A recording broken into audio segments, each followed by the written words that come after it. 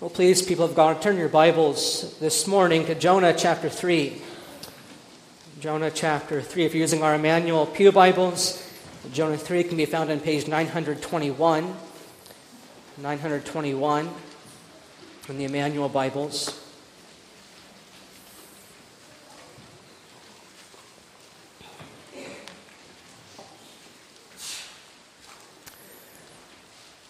If you know the story of Jonah well, then you know that Jonah was the runaway prophet. When God called Jonah to go one way, Jonah went the other way. And perhaps we can all relate to that. Oftentimes God calls us to do one thing, but in our sin we do the other thing. And so as Jonah was on the run from God, fleeing to Tarshish in chapter 1, God hurled a great wind upon the sea so that the sailors were afraid and eventually threw Jonah overboard. And then God appointed a great fish to swallow him up. But in chapter 2, Jonah did the only thing he could do. Jonah did the only thing we can do when we find ourselves under the Lord's chastening hand. Jonah turned to the Lord in prayer. He cried out to God in the midst of his distress, and God heard him.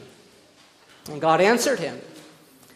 And so the great fish spit Jonah out on the shore again. And that's where we pick up the story this morning at Jonah chapter 3, beginning at verse 1. This is God's holy word. Then the word of the Lord came to Jonah the second time, saying, "Arise, go to Nineveh, that great city, and call out against it the message that I tell you." So Jonah arose and went to Nineveh according to the word of the Lord. Now Nineveh was an exceedingly great city, 3 days' journey in breadth. And Jonah began to go into the city, going a day's journey. And he called out, "Yet 40 days, and Nineveh shall be overthrown." And the people of Nineveh believed God. They called for a fast and put on sackcloth, from the greatest of them to the least of them. And the word reached the king of Nineveh, and he arose from his throne, removed his robe, covered himself with sackcloth, and sat in ashes. And he issued a proclamation and published throughout Nineveh, by the decree of the king and his nobles, "Let neither man nor beast, herd nor flock taste anything. Let them not feed or drink water, but let man and beast be covered with sackcloth, and let them call out mightily to God, that everyone turn from his evil way and from the violence that is in his hands. Who knows? God may turn and relent and turn from his fierce anger so that we may not perish."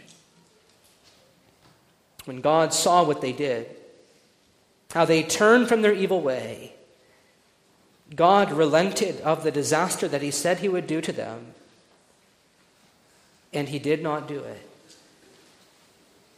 Whoever has an ear to hear, let him hear what the Spirit says to us this morning. Dear congregation of the Lord Jesus Christ, thus far in the story of Jonah, the Lord has done some rather marvelous and spectacular things. As I just noted, the Lord has hurled a great wind upon the sea. The Lord has caused a great fish to swallow Jonah alive, and he's caused the same fish to spit Jonah out on the shore again. But what God does here in Jonah chapter 3 is even more spectacular. It's even greater than everything he has done thus far. Because here in Jonah 3, God causes his word to penetrate, to break through the proud hearts and minds of the great city of Nineveh. And he brings them to repentance.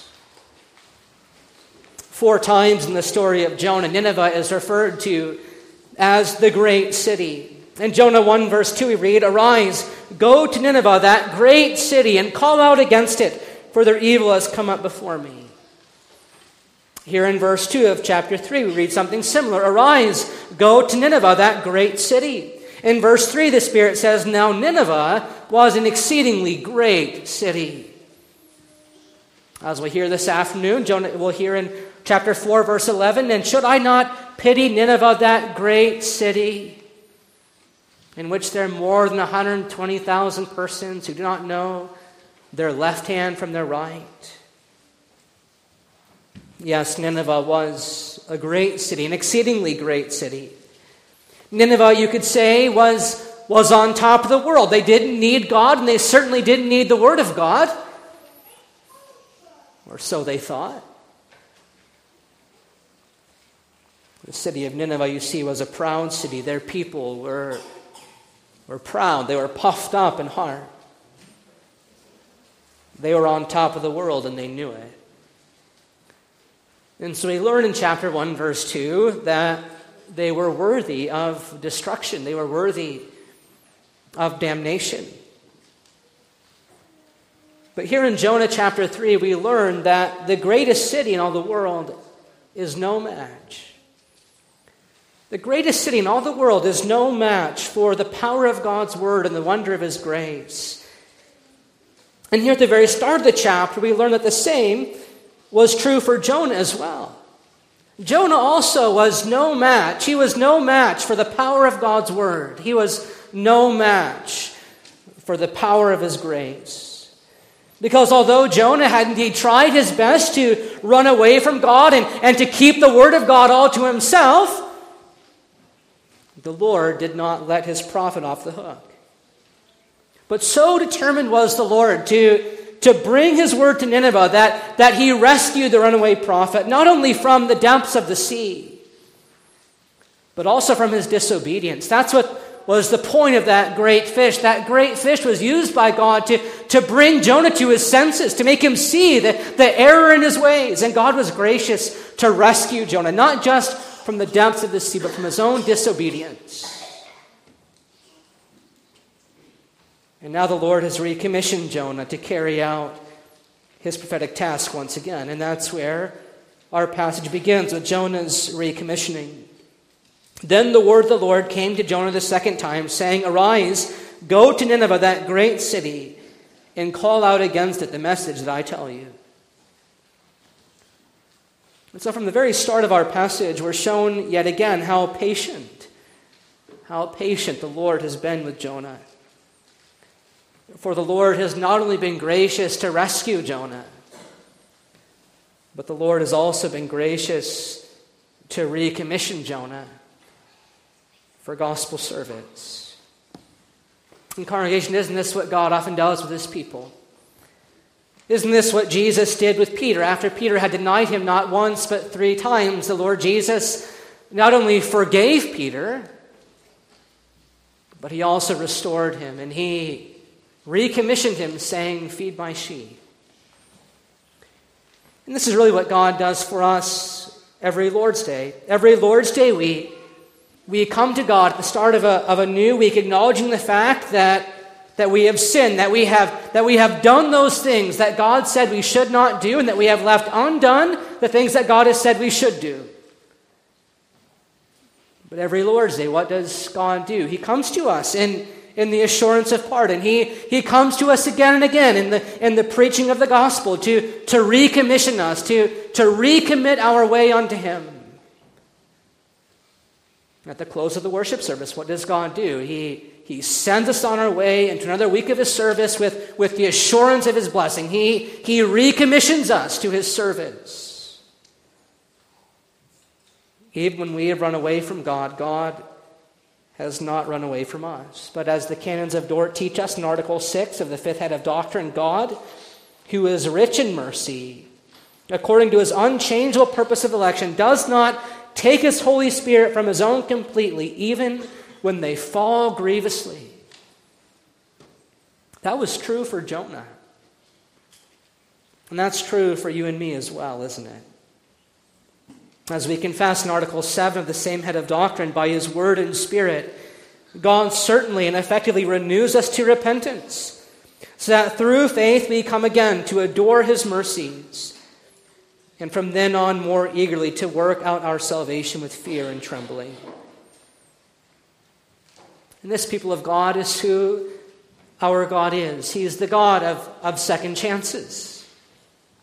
He's the God of fresh starts and new beginnings. He doesn't just rescue us, but he also recommissions us. And he causes us to be serviceable for the furtherance of his kingdom. Then the word of the Lord came to Jonah the second time, saying, Arise, go to Nineveh, that great city, and call out against it the message that I tell you. And boys and girls, what does Jonah do this time? This time, Jonah listens to the voice of the Lord. So Jonah arose and went to Nineveh according to the word of the Lord. Isn't that amazing that before Jonah was running away from God, before Jonah was running away from the word of God, and now Jonah is obedient to God, walking according to the word of God. Only the grace of God could make such a thing happen. And so Jonah journeys into the city, and he proclaims the message that had been entrusted to him. And what a startling message it must have been. Yet 40 days, and Nineveh shall be overthrown. That was the theme of his sermon. To be sure, Jonah must have said other things about who God is and about repentance. But if you were to boil Jonah's message down to one sentence, it was this: yet 40 days, and Nineveh shall be overthrown. Can you imagine if I began a sermon that way? Yet 40 days, and Canada shall be overthrown. What a startling message. What an almost unbelievable message that would be.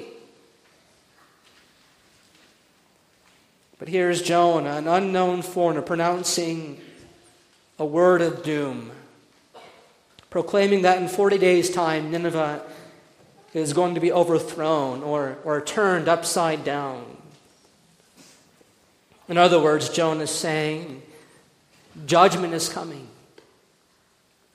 Judgment is coming. God has not turned a blind eye. Nineveh is going to have to give an answer for the deeds they have done. And so perhaps we wonder, well, wait a minute. If God's desire is to save Nineveh, then where's the message of grace in Jonah's proclamation? You see, the message that was entrusted to the prophets was always a twofold message. It was always a message of grace and repentance. But Jonah's sermon appears only to be a word of judgment. In 40 days' time, God is going to overthrow the city of Nineveh. No apparent promise, just a threat. No gracious, warm summons, it would appear. Just a sharp warning, it would seem. Where's the grace? Where's the grace? The grace in Jonah's message is perhaps easy to miss at first glance. But when you really think about it, Jonah's message is full of grace, isn't it? Do you see where the grace in Jonah's sermon is, boys and girls? Can you listen for the grace? Yet 40 days, and Nineveh shall be overthrown. Where's the grace? The grace of the message is found in the first three words. Yet 40 days. Yet 40 days. Congregation, that's grace. Because when God tells Jonah to say, yet 40 days, what God is saying to Nineveh is this: there's still time. There's still time. There's still time to turn it all around before I turn your world upside down. You've got 40 days to turn unto me. You've got 40 days to humble yourselves before me in repentance and faith. God, you see, would have been perfectly just to have simply wiped out the city without so much as one word of warning. But instead, he says, yet 40 days. Yet 40 days. Congregation, God speaks to us in the same way. You see, Jonah's message, we have to understand, was not just for the world, not just for a wicked, unbelieving Nineveh, but that Jonah's message is contained in the Old Testament Bible means that Jonah's message was also for Israel. Jonah's message was also for wayward Israel who was going away from God, living for themselves, living for the idols of the world. And if Jonah's message was to be heard by Israel, then his message is to be heard by you and me as well, by the New Testament Israel. Of course, I don't know the day or the hour of Christ's return. I don't know if it's going to be 40 days or 40 years or 40 decades. But what I do know is this: it's a lot sooner than the world thinks. It's a lot sooner than the world thinks. What does Jesus say in Revelation 22, verse 12? He says, "Behold, I am coming soon. I am coming soon, bringing my recompense with me to repay each one for what he has done." This is why the Apostle Paul urges his readers so strongly in 2 Corinthians 5 when he says, "Working together with him, then, we appeal to you not to receive the grace of God in vain. In a favorable time I have listened to you. In a day of salvation I have helped you. Behold," says Paul, "now is the favorable time. Behold," says Paul, "today is the day of salvation." Beloved, today is the day of salvation. But implied in the Apostle Paul's words is that tomorrow might not be. It's true that today is the day of salvation. Today is the day of grace and mercy. Today is the day of divine patience and forbearance. But tomorrow might be a day of judgment. Tomorrow might be a day of devastation and ruin. Tomorrow might be the day when the Lord turns the world upside down one last time. To be sure, as the Apostle Peter says, scoffers will come in the last day with scoffing, following their own sinful desires, and they'll say, "Where is the promise of his coming? Things go on as they always have. God's not coming." But as Peter says, they forget the fact that this very same world, which in the days of Noah was destroyed by the flood, this very same world is being stored up for fire. Judgment is coming. No, we don't know when. But Jesus says it's coming soon. And so the Apostle Peter goes on in his letter to exhort his readers, to exhort us, not to mistake God's present patience with God simply turning a blind eye to sin. He says, "Do not overlook this one fact, beloved, that with the Lord 1 day is as 1,000 years, and 1,000 years as 1 day. And the Lord is not slow to fulfill his promise, as some count slowness, but he is being patient towards you, not wishing that any should perish, but that all should reach repentance. But the day of the Lord will come like a thief, and then the heavens will pass away with a roar, and the heavenly bodies will be burned up and dissolved, and the earth and the works that are done on it will be exposed." This is really what the prophet Jonah is pressing the Ninevites with here when he says, "Yet 40 days. Yet 40 days, and Nineveh shall be overthrown." Judgment is coming. God has not turned a blind eye, but there's still time. There's still time to repent. And implied in the message is that if they repent, God may just turn away from his fierce anger towards them. See, congregation, even as the call to repent points to God's righteousness, the call to repent highlights the fact that God is holy and that we are unholy. Even as the call to repent does that, however, that call is in itself merciful. That call is merciful, even as it exposes God's holiness, even as it exposes our sin and our unholiness, that call is merciful.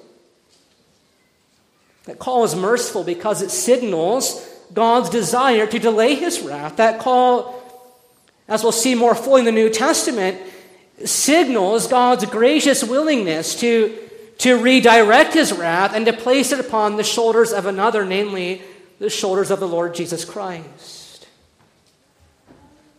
God didn't have to send a prophet to Nineveh at all. God would have been perfectly just, perfectly righteous to simply wipe out the city without a word of warning. God could have done that. But in his grace and mercy, God warns the city through his recommissioned prophet. And how does Nineveh respond? Verse 5. And the people of Nineveh believed God. They believed God, and they called for a fast and put on sackcloth, from the greatest of them to the least of them.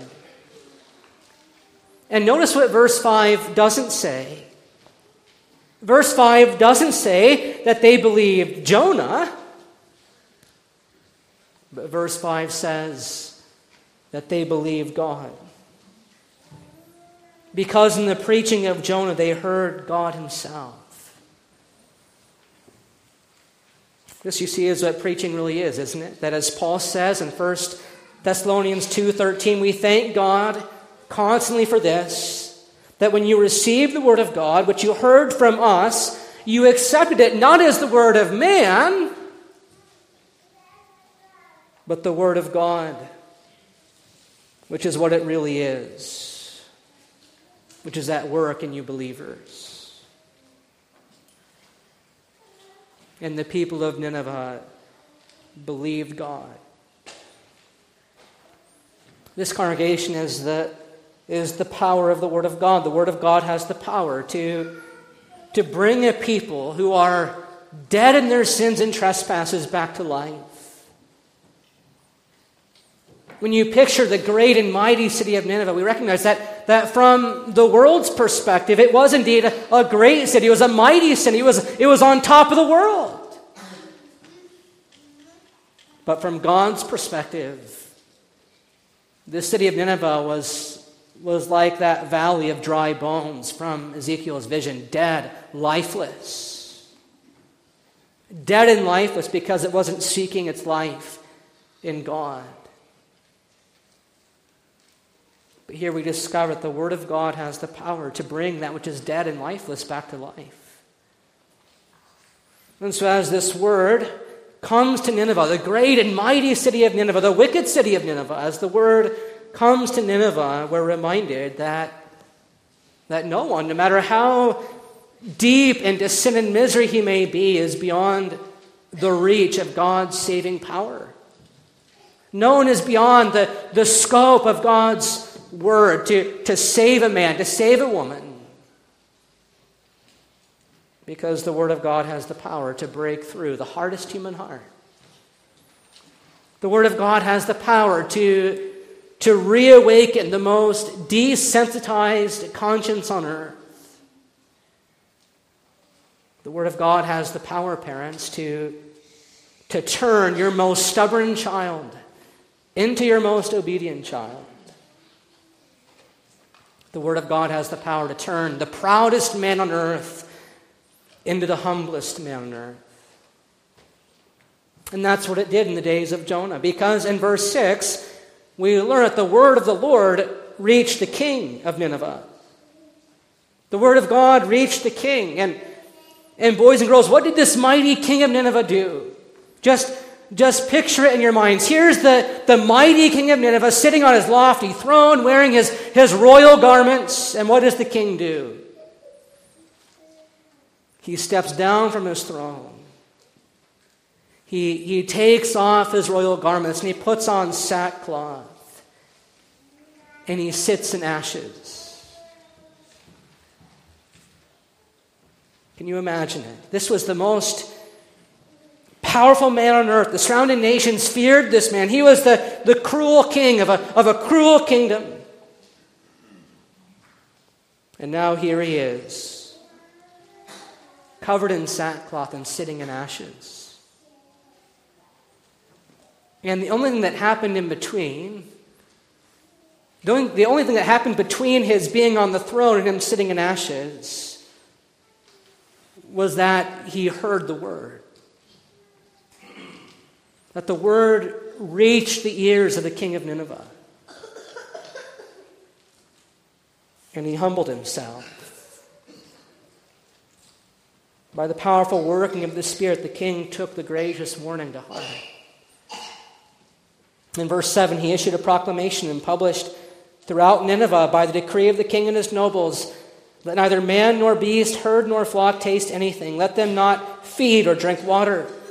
But let man and beast be covered with sackcloth. And let them call out mightily to God. Let everyone turn from his evil way and from the violence that is in his hands. And notice how it's the very things that Nineveh was most known for that the king calls them to repent for. The Ninevites, the proud Ninevites, are to turn from their pride by humbling themselves before God and by crying out to him, which they signify by covering themselves in sackcloth and by crying out to him. And the Ninevites, who are so well known for their barbaric brutality, for their cruelty, for their violence, the king says you're to turn away from the violence of your hands as they turn toward the Lord God, the God of Israel. And so their repentance is not only marked by a change in their disposition, but also in their behavior. And this is what the Word of God did. The people of Nineveh responded to the message in heartfelt belief, and they gave up their evil ways. The Word of God ignited mighty prayer and produced repentance in a people who had never before expressed an ounce of interest in the God of Israel. The Word of God came to them as they were, but it did not leave them as they were. And it's important that we take note of that, because you see, congregation, as one theologian puts it, it's not the case that God simply loves us just the way we are. To be sure, it's true that the gospel comes to us as we are. The gospel comes to us wherever we are. That's what it does this morning. The gospel comes to you. This call to repent comes to you wherever you are. It comes to you as you are. But you cannot remain as you are. The gospel doesn't leave you where you are, but it changes you. It changes the believer from the inside out. It transforms the believer into a new creation indwelt by the Spirit. And it turns the believer around in repentance. The believer begins to walk with God rather than run away from God. And that's what happened in Nineveh. The call to repent came to the great city, the mighty city of Nineveh. And the call to repent transformed the city. And notice how the king's decree is framed in such a way that it takes into account also the sovereignty and freedom of God to decide what their final outcome should be. Who knows, God may turn and relent and turn from his fierce anger so that we may not perish. In other words, the king recognizes that repentance in and of itself won't save the city. Yes, repentance is required, but repentance in and of itself won't save the city. Repentance isn't transactional. Repentance isn't Catholic penance. Repentance in and of itself can't save the city. Only God can save the city. And so the king of Nineveh appeals to God's goodness. The king of Nineveh appeals to God's grace and mercy. And how does God respond? When God saw what they did, how they turned from their evil way, God relented of the disaster he said he would do to them, and he did not do it. In other words, the Lord had compassion on them, and he spared them from the judgment that was to come. You see, congregation, at the end of the day, this city of Nineveh was overthrown. The city of Nineveh was turned upside down. Not by the wrath of God, but by the grace of God. And that's the way it always is. There's no getting around it. As as Peter puts in the 2nd chapter of his first epistle, the word of the cross, the word concerning Christ, comes to every one of us. It comes to us, says Peter, in the form of a stone.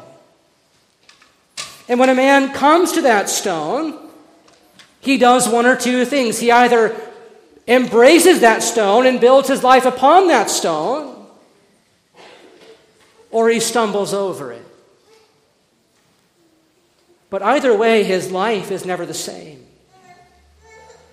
When the man comes to that stone, which is the word of Christ, he either builds his life upon it unto everlasting life, or he stumbles over it unto eternal damnation. That's what Peter says in 1 Peter 3. Behold, says God, I am laying in Zion a stone, a cornerstone, chosen and precious, and whoever believes in him will not be put to shame. The honor is for you who believe. But for those who do not believe, the stone which the builders rejected has become the cornerstone, a rock of offense, a stone of stumbling. They stumble because they disobey the word as they were destined to do. When the word of God reached the ears of the king, the city repented of their sins, and the Lord had mercy on them. And the message of Jonah 3 is that if you will do the same, if you will turn to God in repentance and faith, he'll have compassion upon you as well. As we heard in our assurance of pardon, what does God say? Seek the Lord while he may be found. Call upon him while he is near.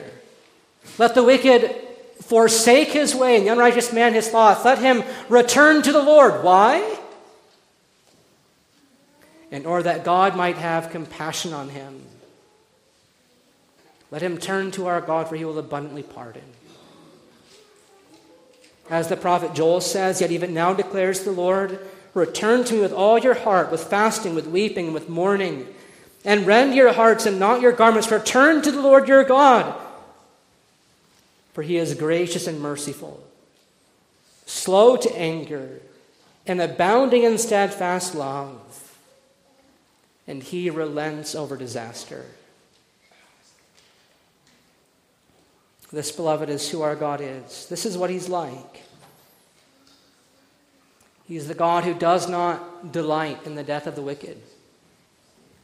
He's the God who so loved the world that he gave his only Son, that whoever believes in him should not perish, but have everlasting life. For God did not send him into the world to condemn the world, but in order that the world might be saved through him. You see, congregation, it's not the case that God simply turned a blind eye to Nineveh's sin on account of the fact that they repented. As Lord's Day 4 reminds us, God doesn't work that way. His justice has to be satisfied. And so we have to recognize that rather than simply forgetting about judgment, what did God do? God postponed it. He delayed the sentence of wrath until that fateful hour when the Lord Jesus was nailed to the cross.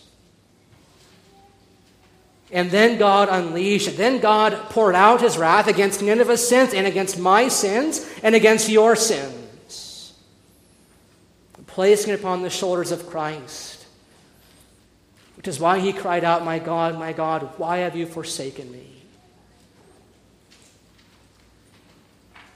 And so while today is still a day of grace, he comes to us in his word and he calls us to repent of our sins in order that he might have compassion on us. The call to repentance, we must understand, is not just for the world. It certainly is for the world. The world out there, they need to hear this message to repent, to believe. But this call to repent and believe is also directed at the church. It's directed at you. It's directed at me.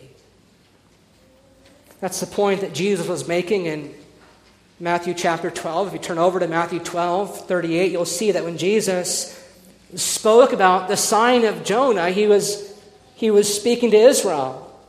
Then some of the scribes and Pharisees answered him, saying, Teacher, we wish to see a sign from you. But he answered them, "An evil and adulterous generation seeks for a sign, but no sign will be given to it except the sign of the prophet Jonah. For just as Jonah was 3 days and 3 nights in the belly of the great fish, so will the Son of Man be 3 days and 3 nights in the heart of the earth.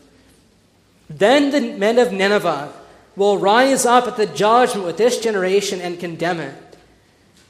For Nineveh repented at the preaching of Jonah. And behold, something greater than Jonah is here." As this call to repent was being proclaimed in Nineveh, as it was being recorded in the Old Testament Bible, Israel also was to take this call, to take this word to heart. To the people of Israel, to the members of the church, Jesus says, repent. That's how Jesus began his earthly ministry. Repent. Repent, for the kingdom of heaven is at hand. The call to repent, to turn away from our sin, to turn toward the Lord God is directed to every one of us. Although the Word of God certainly comes to us as we are, although it meets us where we are, in our sin, in our misery, it doesn't leave us where we are. We cannot remain as we are. Behold, says Jesus, I am coming soon. I'm coming soon. Bring my recompense with me. And so Jesus says, repent. May the riches of his kindness lead us to do that very thing, to repent. Amen. Let us pray.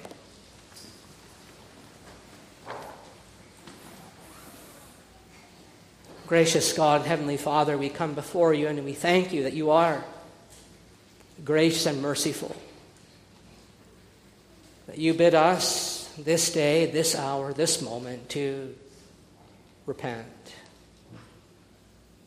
To examine our lives, all the areas in our lives where we are living in disobedience to you.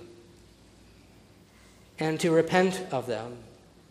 To turn away from those things and to turn towards you. Father, we thank you that you summon us to repentance, not with a heavy stick to beat us, to scare us, but that you do so with the promise that you'll have mercy upon us. And so, Father, as we hear the call to repent, may we not be scared to come to, but may we see that this call comes from a God whose arms are wide open, whose arms delight to embrace sinners as they humble themselves before you. Father, we pray that this message would be heard not only by us, but it would be heard also by the world. That others too might repent and come to know the salvation of the Lord Jesus Christ. This we pray, Lord, in Jesus' name and for his sake. Amen.